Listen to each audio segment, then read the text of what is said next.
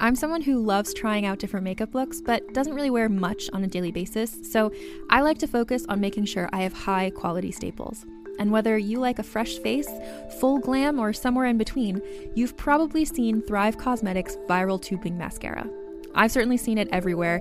You know, the one in the turquoise tube? So that mascara, along with all of Thrive Causemetics beauty products, are certified 100% vegan and cruelty-free, which I look for in makeup, and they've got excellent quality to match. And something I didn't know from all the mascara videos I've seen is that for every product sold, Thrive Causemetics donates either that same product, another product that is needed more, or a monetary donation. They've worked with over 500 nonprofits to help with a wide range of causes like supporting cancer survivors, people experiencing homelessness, education access, and so much more. Knowing that makes me feel even better about using their products. And I do enjoy using them. Like I said, I like having high quality staples, and so my favorites are products that are multi-purpose, like the Brilliant Eye Brightener. It comes in a bunch of colors, and I like using them as eyeliner, eyeshadow, and even highlighter. Thrive Causemetics is luxury beauty that gives back. Right now, you can get an exclusive 20% off your first order at thrivecausemetics.com/thrive. That's Thrive Causemetics, CAUSEMETICS.com/thrive for 20% off your first order. Contained herein are the heresies of Radolf Burntwine, erstwhile monk turned traveling medical investigator. Join me as I uncover the blasphemous truth of a plague-ridden world, that ours is not a loving God, and we are not its favored children. The Heresies of Radolf Burntwine, coming January 2nd, wherever podcasts are available. Hi, I'm Shanti. And I'm Lynx, and you're listening to Muses. Enjoy the show. How's it going? Great. How are you? I'm doing great. Yeah, you got a beautiful, lovely new haircut and color. I was hoping you would mention something about it. Yeah, I'm feeling great. It's new summer due. Yeah, it suits you, and it looks perfect for the summer. Nice and free and flowing and off your shoulders. Yeah, I got a real cut, and then I went super blonde. I don't think I've ever been this color of blonde before. It's like an icy blonde, right? Yeah, it's really nice. It suits you as well. Yeah, so I'm loving it. Good. Thank you. Maybe I'll post a photo. Yeah, for sure. I tried to get TJ to take a picture of me because I don't love selfies. So I asked him to take a photo of me so I could send it to my brother, and he kind of was like spinning me around to try and get me in this light. And then he took this photo, and just because he's so tall and the angle that he took it, it was the worst photo I've ever seen of myself. The light that he put me in showed every single flaw. I just went, TJ, this is the worst photo I've ever seen of myself, and you just spun me around for 2 minutes trying to put me in the perfect light. And he just kind of put his head down and was like, I'm sorry. That's like my dad too. Anytime I try to get him, he's not used to holding, he doesn't have a cell phone, so he's not used to holding them, so they just come out super blurry because I guess he's just moving his hand. And like TJ, he's always like, okay, like turn around a little, do that. Like he talks about it so much, and he like makes me do all this stuff, and then I look at them and it's just like blur, just nothing but blurs. Yeah, thanks, but no thanks. Yeah, appreciate the effort, but I just will take that selfie, I guess. Yeah, I guess so. Sometimes you just have to, guys. Sometimes we just have to take the selfie. We try, and So for listeners who are wondering where we were last week, we actually posted our first video, which was made for our Patreon, but we posted it on YouTube so that everyone could get a taste of, the kind of things to expect on our Patreon. Yeah, we had a really fun time doing our first video, and we played around with lighting, and it was definitely a learning process because we got the sound synced up to it, so it's a little bit of a step up from anything that we've posted in terms of video before. Yeah. And then we just wanted everybody to see it so that if you're interested in subscribing to the Patreon and paying a little bit every week, you could get an idea of what things to expect, which is both audio and video. So if you want to go to patreon.com/musespodcast, you can sign up for everything there, and then you'll have access to, I think we've got 5 episodes up so far. And you can also head over to YouTube and type in Muses Patreon just in the search bar, and you'll find it there. Or if you just type in Shanti and links, we pop up there as well. Yeah, we can, and then we'll have it in the show notes. So if you haven't already gone to our video on YouTube, that's a great opportunity to see what we look like. And we talk about our favorite concert experiences. So that was fun discussing that with you. Yep. And yeah, you can kind of have an idea what the chemistry is like. It's electric. Totally. Between the two of us. So let's get in it. This week, what are you presenting for us, Shanti? All right. Well, I'm really channeling her with my new blonde do. We are doing Brigitte Bardot. Yes. So I read Brigitte Bardot, a biography by Barnett Singer. Her own biography, initials BB, came out in 1996, and Singer calls her autobiography a combination between high intelligence and a healthy sense of erotic. But it was 1,300 pages long. That's crazy. So he wanted to offer a crisper treatment.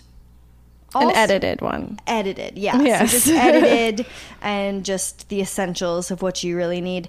He also says Bardot memoirs are in French. As noted, rich, slangy, savorously untranslatable French, and a challenge to Francophiles fluent who feel that they are fluent in the language. So somebody like me who is bilingual would most likely have a difficult time understanding that autobiography because, I mean, the dialects and slang anywhere, even within Canada, Canada French is very different. Well, thank goodness he made this a lot easier to absorb. Yeah. And you're doing the same here. Yeah, I'm doing an edit of an edit of a... Yeah, we're going to break it down into a little bite-sized, just a real tasty morsel for everybody. Brigitte Bardot. He wrote the book because he wanted to inspire people since Brigitte's work has been so important to her. He said, she didn't just retire and hang out on the Riviera all day. He wants to clear up some misconceptions that she was only a dumb beauty, a shameless and mean-spirited right-winger, to which he claims is false. So we'll get into some of Brigitte's problematic things towards the end, as it happens towards later on in her life. But let's start from the beginning. Yes. Brigitte Bardot was born in France on September 28th, 1934, and she grew up a stone's throw away from the Eiffel Tower. At this time, if you wanted to live well and you only had a little bit of money, Paris was the place to do it. Enjoyment reigned, and it was the most romantic city on earth. Her family was part of the Catholic upper bourgeois of the era. Her mother was named Anne-Marie Bardot and her father Louis, or Pilou. And there's going to be a lot of great nicknames. I'm excited. A lot of great nicknames. So he was a strict, money-respecting, by-the-book type. He had graduated from engineering school and gone into the family business and was 38 years old when he met Anne-Marie, he was 16 years her senior. Wow. He was strict, but he always liked making wine, telling jokes, and writing in his journal. Brigitte's mother studied theater and dance, and Pilou wrote poetry in his notebook. Pilou was wounded in World War I because that was the time. Yeah. And Brigitte was very close to her Italian nanny as her mother was standoffish and had wished for a boy. And why is that? Because they're bougie. Yeah. Right? They probably wanted that air. For sure. It's crazy when that's still a thing, In certain places, they prefer the boy. It was a rather simple childhood for Bibi, and she grew up with family cats. Speaking of which, look at this floof beside me. He always wants to join in when we record. Oh, he's never not here. And right now he is on his back looking at me. So I'm going to give him a scritch with one hand, but focus. All right. Bridget's mother became pregnant just before the war, and they wanted another boy because, or they wanted a boy. But alas, they had another girl, Marie-Jeanne, and they nicknamed her Mi-Jean-Jou. Oh. Mi-Jean-Jou. What was your nickname growing up? I always thought it was funny because, people who have like a one syllable name, it's kind of short and easy, but my nicknames were always longer. I think Lynxie is probably the one that overrides any other I used to get. I used to get Ladybug sometimes because I used to have these big, like Sally Jesse Raphael red glasses that I wore for a couple of years when I was young. I love that picture of you. Yeah. I think you should post it. All right, I will. And then when I was older, of course, I got Lolita or Lynxolita. Do you care to explain that, or should that be saved for a Patreon? Well, I just hung out with people who are a lot older than me. It's not as deep as like the book, or I was doing crazy stuff, but not like that. Gotcha. Yeah, it was more just being the baby in the group, Got it. Yeah. I had my dad called me Telly. And when I was probably like 2 years old, or maybe a bit younger, maybe 1 year old, you're walking, but you have all that baby fat. And I loved to run around naked, and they called me Rump Roast. That is the best. Yeah. Rump Roast. Oh, yeah, because I was thick. I still got it. Yeah, you do. I was born with it. Other notable names are her grandparents, Mimi, Mamie Boussel, Bon Papa, or Boom Papa, or just Boom. And then Aunt or Tante Tom Pompon and her son Jean, which was her cousin who she loved. So many good names. Yeah. From an early age, Brigitte had a full and giving heart. She would pray, Père Jésus, protégez tout ce que j'aime sauf Pierrette et la couturière, which translates into, loosely, Little Jesus, protect all those I love, except Pierrette and the seamstress. So, all right. Brigitte would learn about the war, her mother explaining it like, when a girlfriend takes your toys and you have to fight to get them back. Yeah. The book gives a pretty good sum up of Paris at the beginning of the war, and if that interests you, then read the book. But of course, we can't just get into like how the war affected the city, which then affected the family. It's just it's a bit much. Yeah. She just remembers that she had a disruptive move out of Paris. Okay. However, she was able to spend a lot of time with her mom once they moved, and her mom taught her how to read from Babar books, but she was so sensitive that the Babar books made her cry. I actually have a Babar perfume from the 80s that I was given as a little girl, and I still have not just the bottle, but it's like mostly full. And it's one of those things that like every time you smell it, like it brings me back. And Babar. Totally. I used to have a little perfume as well when I was doing gymnastics, and I remember my pink bedroom. I can remember exactly the smell and the music that I was listening to at the time, which was Michael Jackson. I've never listened to Michael Jackson since then, but that one period of my life, I had one album and I listened to it. I also had a 90210 perfume that I loved. What? They slapped that name on everything. Yeah. Pajamas. I had agendas, sweaters, just everything 90210 I could get my hands on. So Brigitte was curious and intelligent. She started school, and around the time that she started school, she had to spend 40 days in bed with the measles. Yeah. So she stayed at home often and danced to Pilou's phonograph, which her mother recognized could be ballet. So her mother would make Brigitte walk around with a pot of water on her head, which later translated into her signature regal posture and walk that was recognized. Always. Yeah. She was enrolled in dance school. Something that when I, like a little bit younger, I was always confused, like, Mom, why didn't you put me in dance? And she was like, because I didn't want you to have an eating disorder or become a stripper. That was what my mom had said. And I was like, I guess one of those kind of makes sense, but I probably just would have quit it. Like, I quit everything else. I started ringette, I quit. I started gymnastics, I quit. Hockey, quit. Piano, quit. I quit everything. Well, you tried. A little bit of everything sounds good too, though. Jack of all trades, master of none. Yeah. So, they moved again to the country, and Brigitte would feed rabbits from a bottle.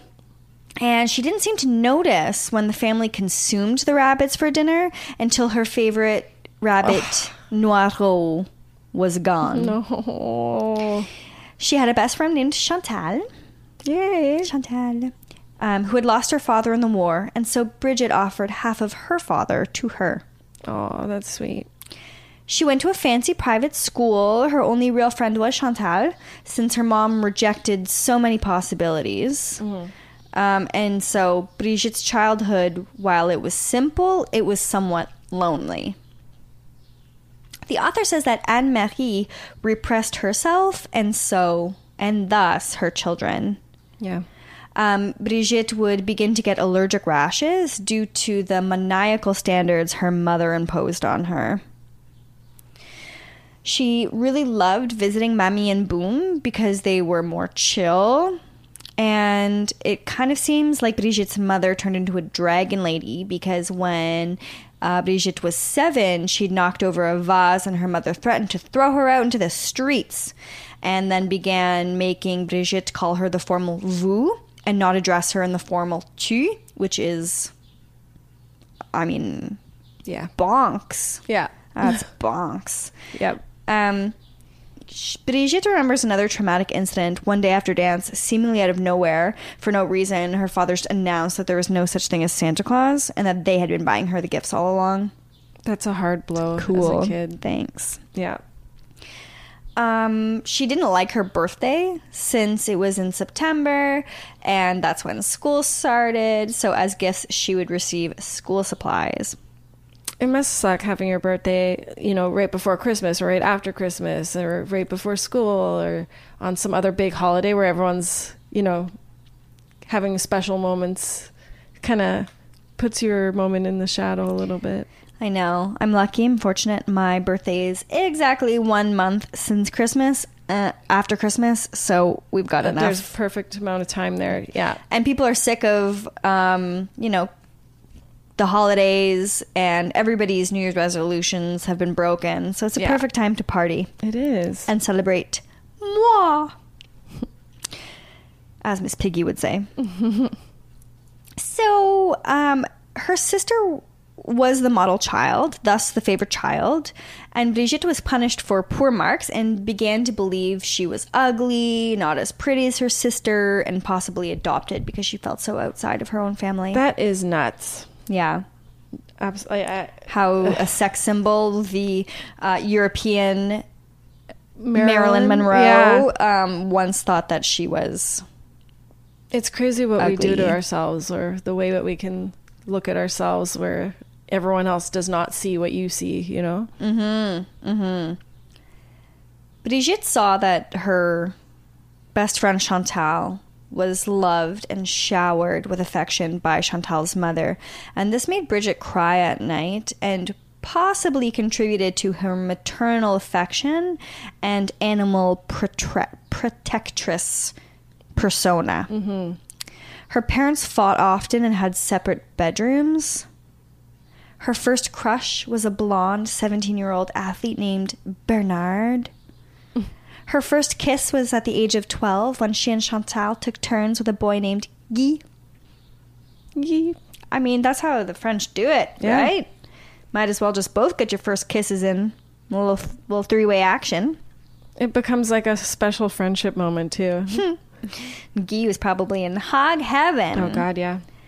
When she turned 13, she made it into the prestigious Conservatoire National de Danse, and Boom Papa would do her Latin homework for her until they were kind of caught for it, and her mother would just continue to be her worst critic, both academically as well as in the field of dance.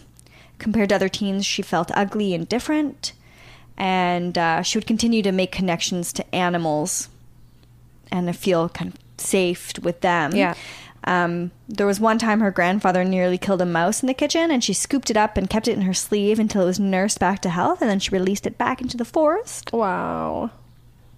In 1946, at the end of the war, France had come into an era called Nouveau Mania, and her mother began sewing hats to make extra money and started her own hat boutique. To show one man's collection, Brigitte's mother had the idea to have Brigitte dance a classical theme while each apparel was presented. This is when the thin teenager got noticed by clients as well as an editor of the magazine Jardin de Mode, for which she did a spread. Word spread to Elle, which sought Brigitte for an appearance in their pages, and her mother wasn't thrilled about it, but they came to a compromise. Since this was potentially scandalous, Brigitte could pose as long as she didn't use her full name, and so she used her initials that would later become world famous. Yeah, BB. That's right. Amazing. Her cover photo appeared May 2nd, 1949, and reached a lot of people. A man who would have much influence over her life and career took notice, Roger Vadim. He also has a book. Yes. Which you lent to me, and it's just his book about dating the most beautiful women in the world. He truly did. I mean, this man must have had some personality, because how do you get Brigitte... Yep. Catherine Deneuve and Jane Fonda. Like, what luckiest man alive. Lively offers bras and undies that blur the aesthetic lines of lingerie, active, and swim, taking the best elements of high style and functionality from each category. Lively is where high style meets ultimate comfort. Soft fabrics, lounge-worthy fits, and clever details that support your life. Wear it all day because it's the most comfortable bra you'll ever wear. True that.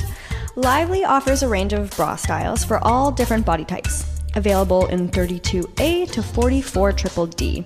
Choose from bralettes, t-shirt bras, push-up bras, plunge bras, and no-wire bras. Find your new go-to pieces. Lively continues to push the boundaries while innovatively thinking of new ways to provide more options for women of all sizes and shapes. I don't always wear bras, but when I do, it's definitely Lively. And I got the no-wire push-up bra, which I love because it's so comfortable, but it does give me that added little oomph that I don't get when I'm not wearing a bra or when I wear any other bras. So I love the no-wire push-up. Yeah, and I love my mesh trim no wire. I wear it constantly. Like you said, it's just so incredibly comfortable, and I'm amazed at my size. I usually can't wear no wire, and this supports me so well all day. I'm not readjusting. It's amazing. And it's sexy. It is. So how awesome is this? At Lively, it's always one price for all, any style, color, or size. At Lively, they believe in charging one price for all. Yeah, find the perfect fit using the fit guide that features Lively customers and a step-by-step process for any bra type that finds the fit that's perfect for you. We loved how super easy this was, and doing it from the comfort of our own home was amazing. You can refer a friend, and for every friend that signs up for Lively and makes a purchase, you receive 100 points, and that's $10. Amazing. Free and easy returns using the prepaid shipping label included in every package. For a limited time, get $10 off your first order by visiting wearlively.com/muses and enter promo code MUSES at checkout.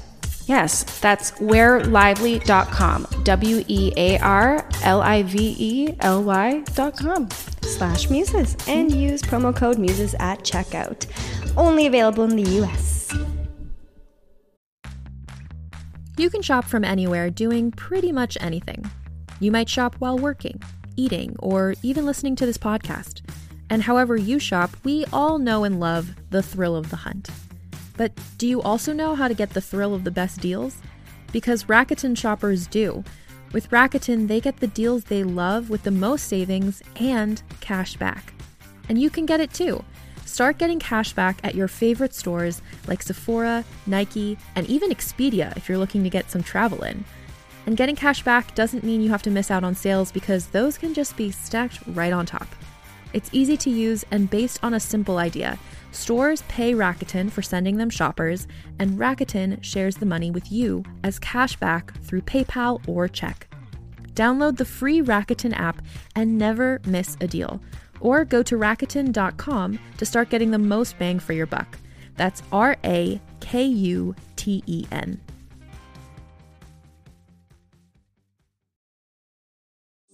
Do you like science fiction? I'm Carrie Bechet, and if you loved movies like Arrival or Interstellar, then you're going to want to check out my podcast, Hypothetical. On Hypothetical, we tell speculative sci-fi stories interwoven with real science. New episodes every Tuesday, available wherever you get podcasts. Wow. Well, I'll tell you a little bit about him. He was the kind of guy who rubbed shoulders with artists, philosophers, writers, musicians. At the time, he was the assistant to the French film director Marc Allégret, and he showed Allégret the photo.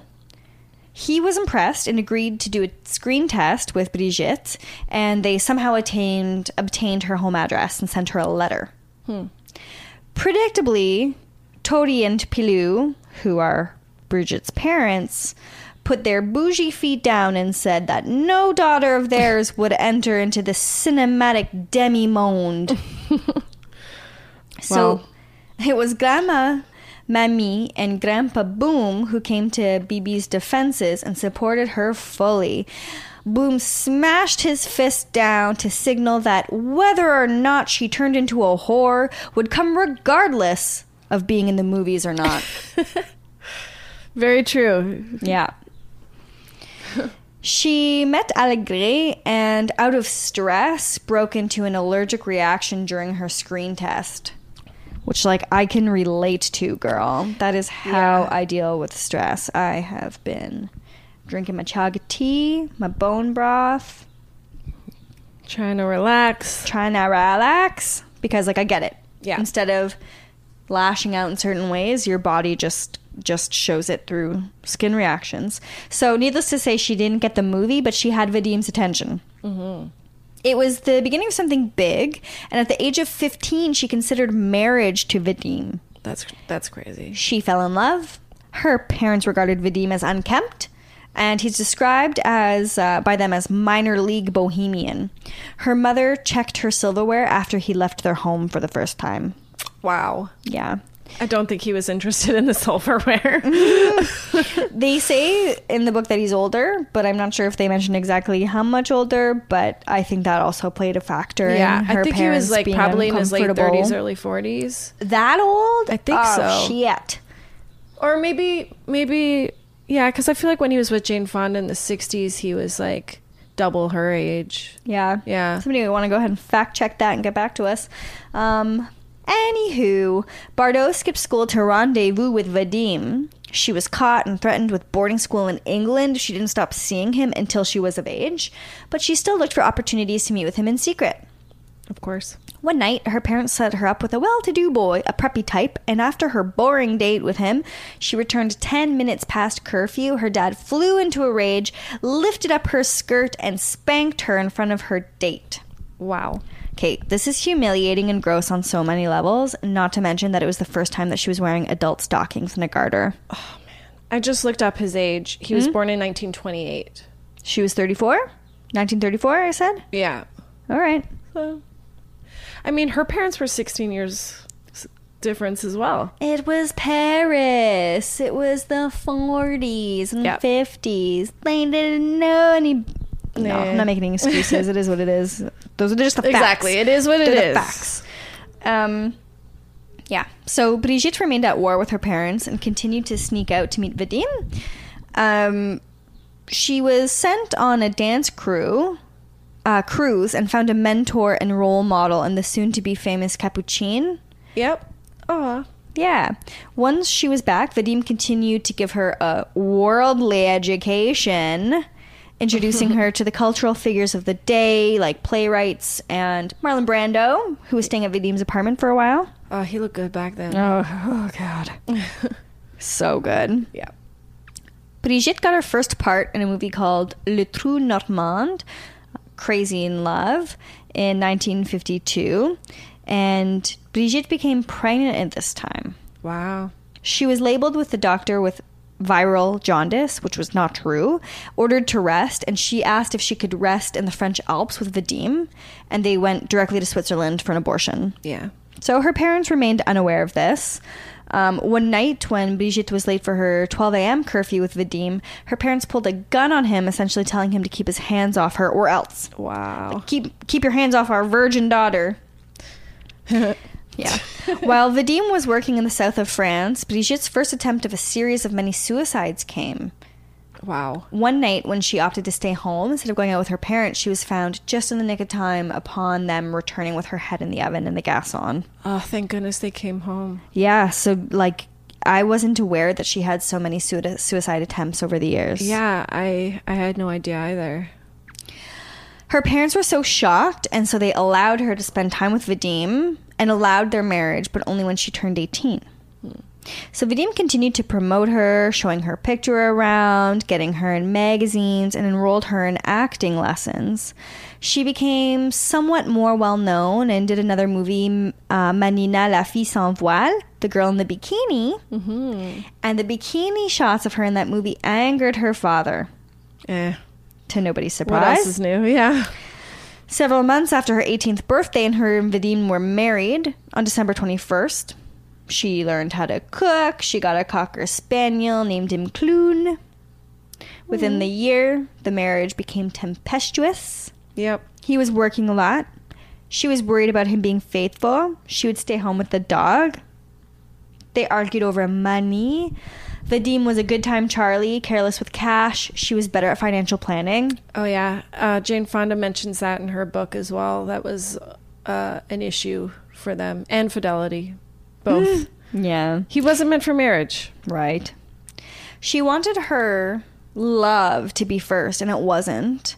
And thus, the signature pout may have made its first appearances. Her two previous films had largely indifferent reviews, so she procured another agent and got better roles from then on and stayed with this manager until the end of her career. Wow. She did an American film, Act of Love, a small role. She was a servant, but attended the Cannes Film Festival in 1953. Oh, yeah. Mm-hmm.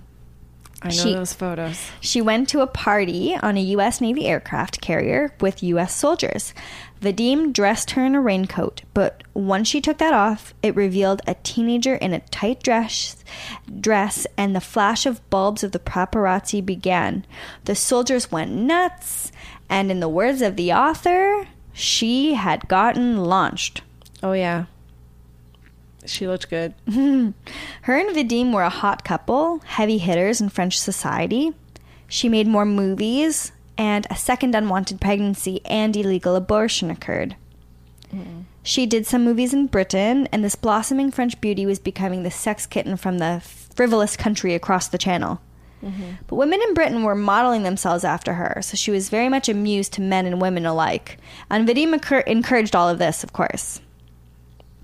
She was near her breakthrough point in 1956, because then came the movie And God Created Woman. Oh, yeah. Right? She developed feelings for her co-star. The movie came out to indifferent reviews, but it was more popular in Britain and then even more popular in America. Yeah, people weren't watching that for the storyline. Hell no. And then there was a poster of the partially unclad Bardot in Times Square. Wow. So profits for the movie skyrocketed. She's blonde by this point. Of course. Which... She's... That made a difference. Yeah. Oh, yeah. That did something. Oh, yeah. She was huge in the American press, and in Life magazine in 1957 reflected the sense that Europe was ahead of the game both erotically and mentally, and that Brigitte mirrored both trends. She was a symbol of the eternal woman rebelling. She had a tendency to remove her clothes and show off a lot more than American audiences were used to seeing. Time magazine also noted, and I quote, "She's a fetching little hussy, and the language she speaks can be understood without subtitles." That's a good quote. Good one, Time magazine. Yeah. Not very woke, but no. Okay.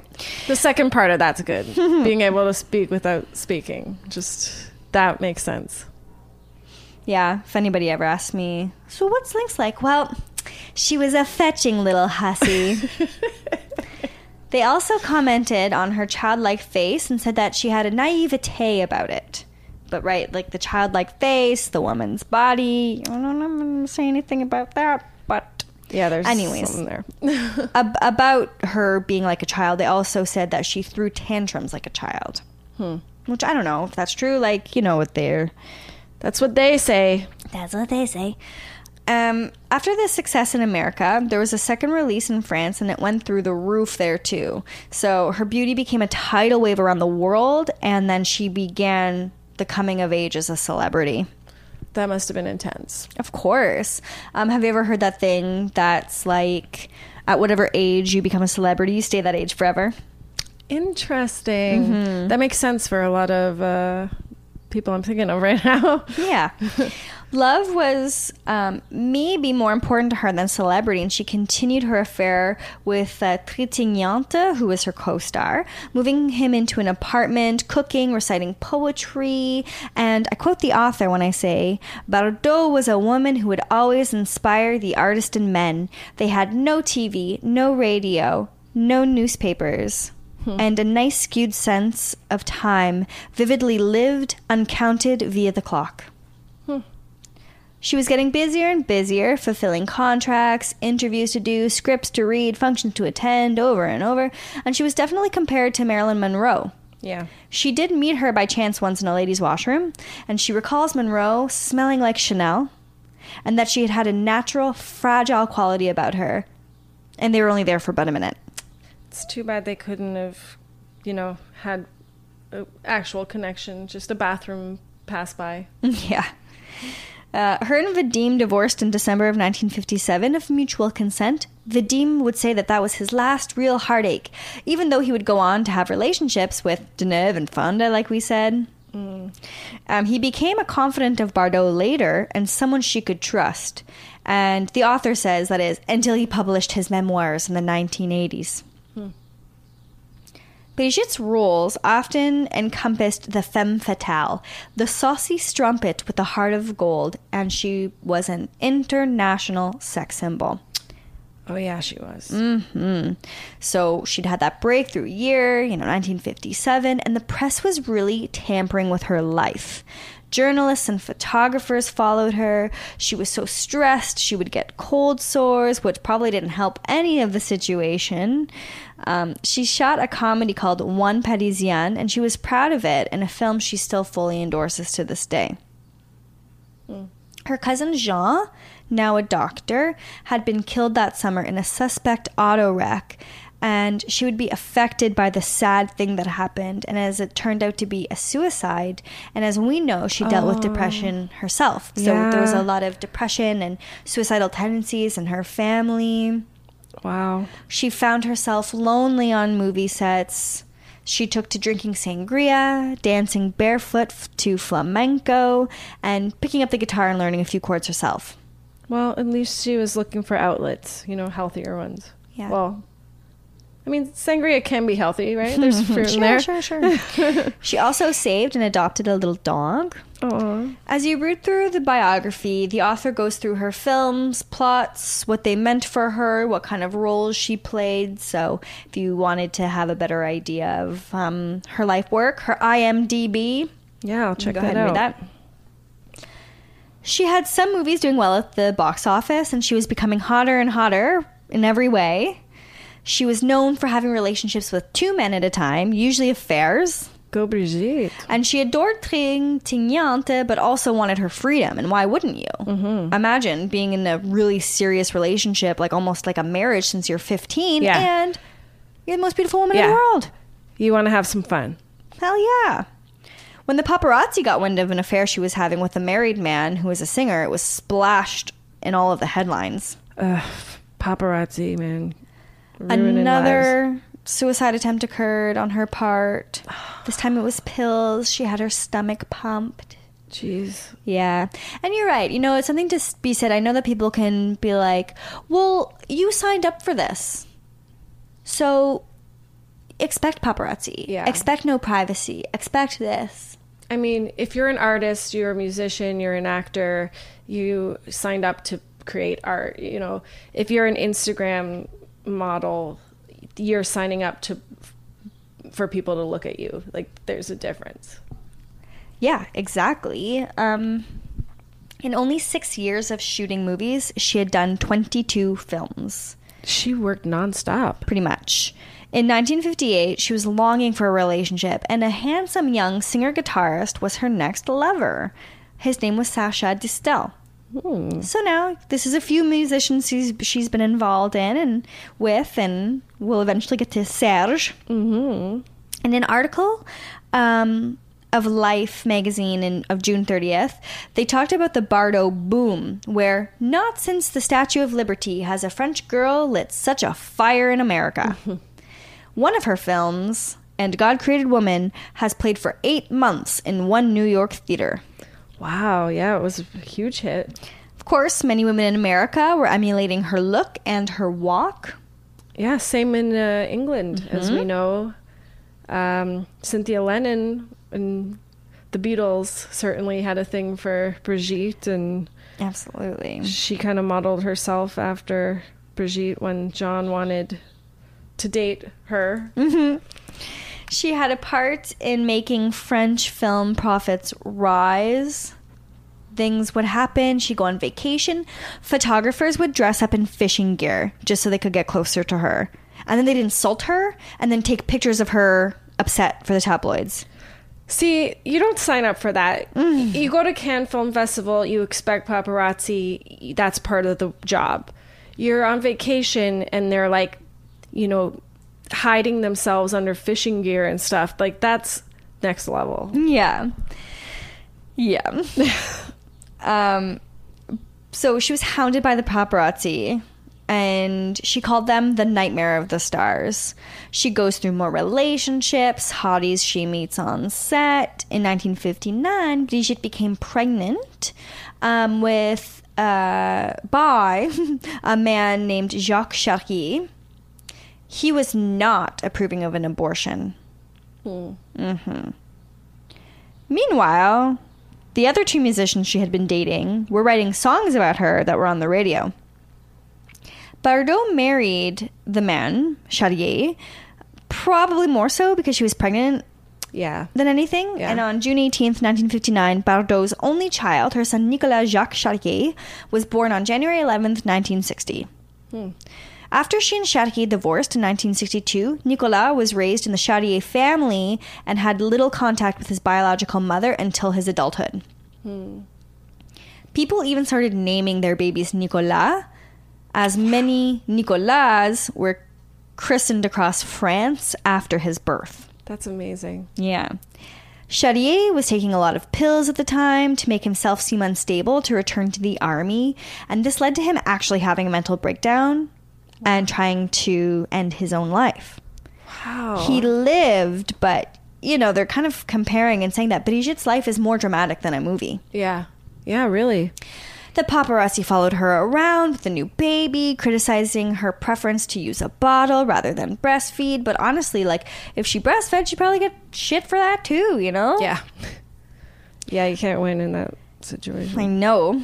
Bardot had a secretary that wrote a tell-all about her at this time, which is, you know, kind of crappy because they see a lot of things, you know? Yeah. So Brigitte was just like, F it. She bought a farmhouse outside of Paris. She's like, I can't trust anyone. The author writes, all those years, in other words, Bardot, who seemed to have it all, was in a war, or really a series of wars. The paparazzi wars, the director wars, the man wars, all intensified by the flair and distinctive beauty that had first brought her into this trade. And she often attracted men who were themselves grand sensibles, including Charrier, who was iron to jealousy of her romantic leads, and in fact turned out that he did have something real to be jealous about this time around. A 23-year-old named Sammy Frey, or Fry, I don't know. Sammy was also called away from military duty just as soon as they started getting together. The paparazzi actually caught Charrier punching Sammy once in a parking lot. And you have to keep in mind, Brigitte is only 25 at this time. Wow. It was around her 26th birthday that she attempted suicide again. Oh, Brigitte. She was working a lot and not really able to be a normal person. So she was staying in a lot. She wouldn't go out with her castmates. Even if she tried to disguise herself, something would give her away, like her signature walk. And people would bombard her and it would just be very overwhelming. Wow, that must have been so isolating. Yeah, and I mean, I didn't understand why they'd called her the European Monroe until reading all of this and the suicide attempts and all that. Yeah. So Bardot started empathizing with animals trapped in zoo cages, and, you know, like, photographers popping out of the water were leading her towards another kind of life. Yeah. She and Charrier divorced in 1962, and he got custody. Mm-hmm. This was the year that she really began to work on the behalf of mistreated animals, starting with the French slaughterhouse industry. In 1964, she cut a bossa nova record, which was increasingly popular kind of music. She turned 30. Jacques' sister Evelyn took over raising the baby, Nicolas, or the child at this point, as well. You know, neither of them could provide a stable or suitable environment to take care of a child. Yeah. Plus, I mean, dare we say she never wanted a child in the first place? I don't know. Is that a... No, I mean, it sounds like that was the best decision for the child. Yeah. Brigitte's film career was gently winding down. She married another sexy beast in 1968, Gunter Sash, in Las Vegas. Around her 33rd birthday, Brigitte was finding less and less enthusiasm for acting and was enjoying singing much more. Enter Serge Gainsbourg. Yeah. Serge phoned her up, said he had some material for her. They got together, drank champagne, made a record. They probably did it. Probably did it. You know that song Harley Davidson? They did that song together. They had some great fun ones. Comic strip. Yeah, oh my God. She went to dinner. Their romantic relationship began. They actually did Je t'aime moi non plus together. They dated all over Paris, and I quote, with her dressing outlandishly. Gunter was mad because they were still together. He made her erase the song Je t'aime. Oh, man. And it's a pretty sexy song. Oh, yeah. Je t'aime, moi non plus. I mean, there's like no other word to describe it. It's just ridiculously sexy. It is sex, basically. Yeah. And she regretted it because it later became such a hit. Yeah. With somebody else singing it. Yep. Another muse we'll have to cover. For sure. For sure. Yeah. In December of 1968, she announced the end of her marriage with Gunter and rebounded with a 23-year-old hottie. So she's like 33, he's 23. I'm loving it. And we'll talk a little bit about her animal activism before we start wrapping up here. Her animal collection, her menagerie, included 6 goats, 10 wild cats, a rabbit, 20 ducks, a donkey named Cornichon, Pickle, and some sheep that she saved from a slaughterhouse. Wow. That is quite an array. Yeah. When she wasn't taking care of animals, she was reading, and she actually still worked with Vadim from time to time. One of the movies was Don Juan, or If Don Juan Were a Woman. And that's the one that Jane Birkin was in, right? Yeah. I actually haven't seen it. We should watch it. We should watch it. Do a little Patreon? Yeah. In June of 1973, she announced her retirement to the press, having made 48 films in 21 years. For her 40th birthday, she posed nude for Playboy. Yes, I looked up the photos. Yes, they are incredible. I bet. She worked to fight French modes of slaughter, and something called the BB Law was passed, which had the government legislating employment of quicker electric shock pistols to kill animals. So I think it's kind of like, you know, that's never going to end, so at least do it in a more humane way. Yeah. The BB Law. For sure. And she used to wear fur, but she turned, you know, anti-fur and would become known as, somebody who really advocated for that kind of stuff. Yeah. She adopted even more animals. The protection of animals was becoming her central preoccupation. I remember in high school class, the first time I ever really knew about Brigitte was because she was speaking about seal clubbing. Yeah. In 1978, she published a children's book called Nuna, le petit phoque blanc, because phoque is French for seal. In the 80s, she continued fighting for all kinds of animals, including monkeys being used to test in labs, horses being butchered, dogs in animal shelters dying of poor conditions. And then she began writing her memoirs. Oh. So, okay. Can you imagine how long it must have taken her to write that? For real, though. Yeah. Wow. She's donated more than $140,000 over, 2 years for a mass sterilization and adoption program for Bucharest stray dogs. She has La Fondation Brigitte Bardot, dedicated to animal protection. She did continue to have some suicide attempts up until 1983. Well, that's good. I mean, And then that she's found a way to deal with those emotions. Obviously, her mother had some mental health issues as well. So, yes, correct. Yeah. Correct. She's a breast cancer survivor, and that's another amazing feat. Yeah. Like we had mentioned, you had in an Instagram story about whether or not we should tackle this episode as well.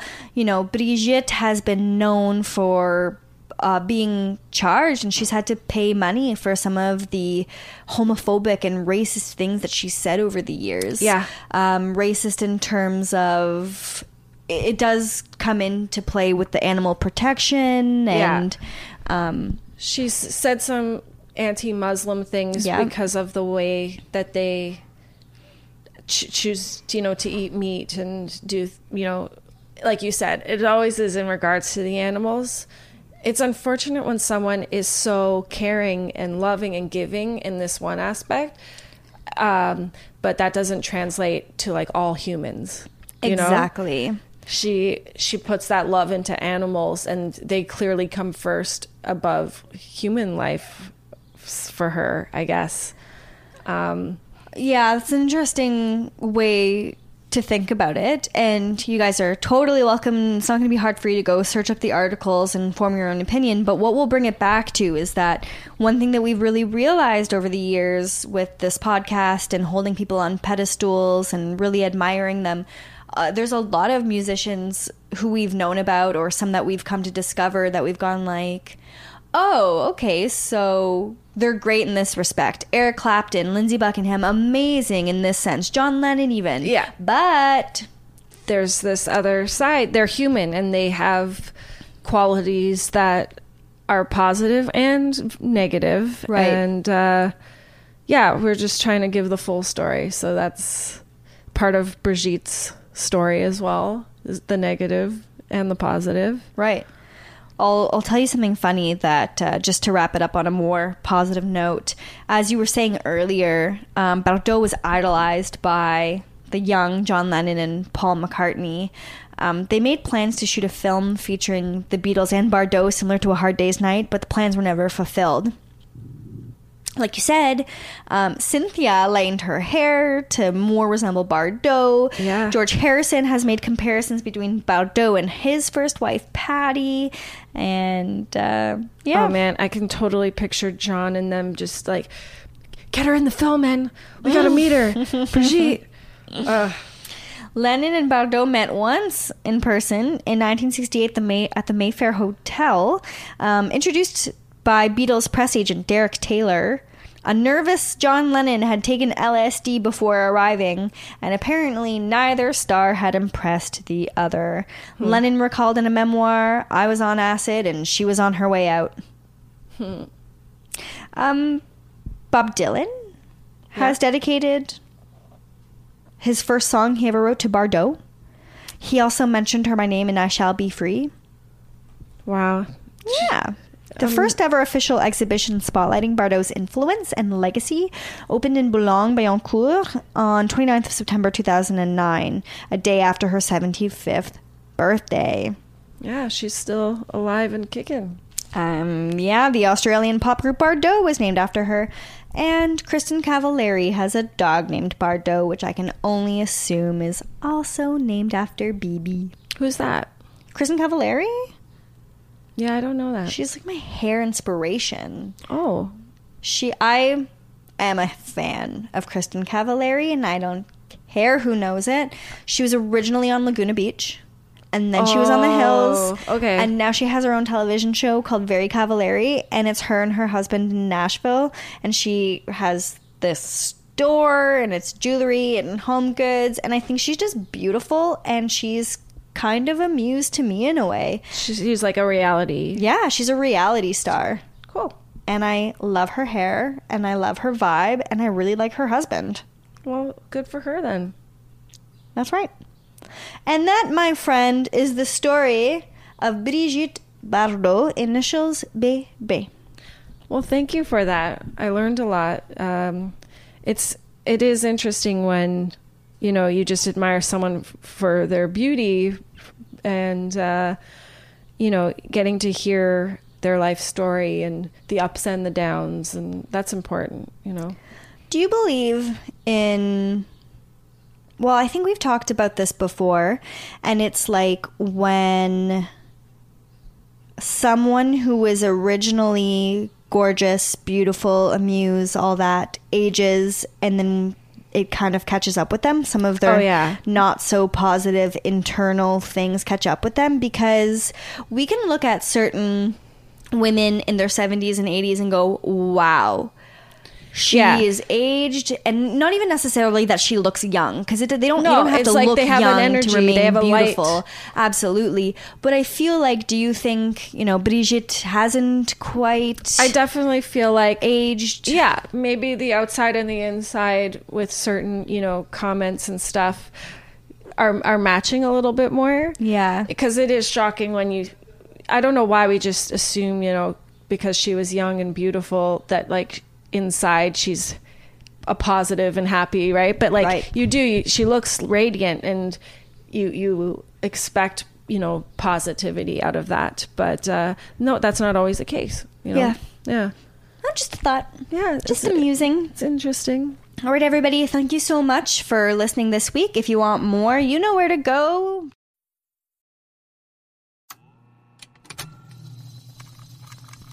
Hello, dear stranger.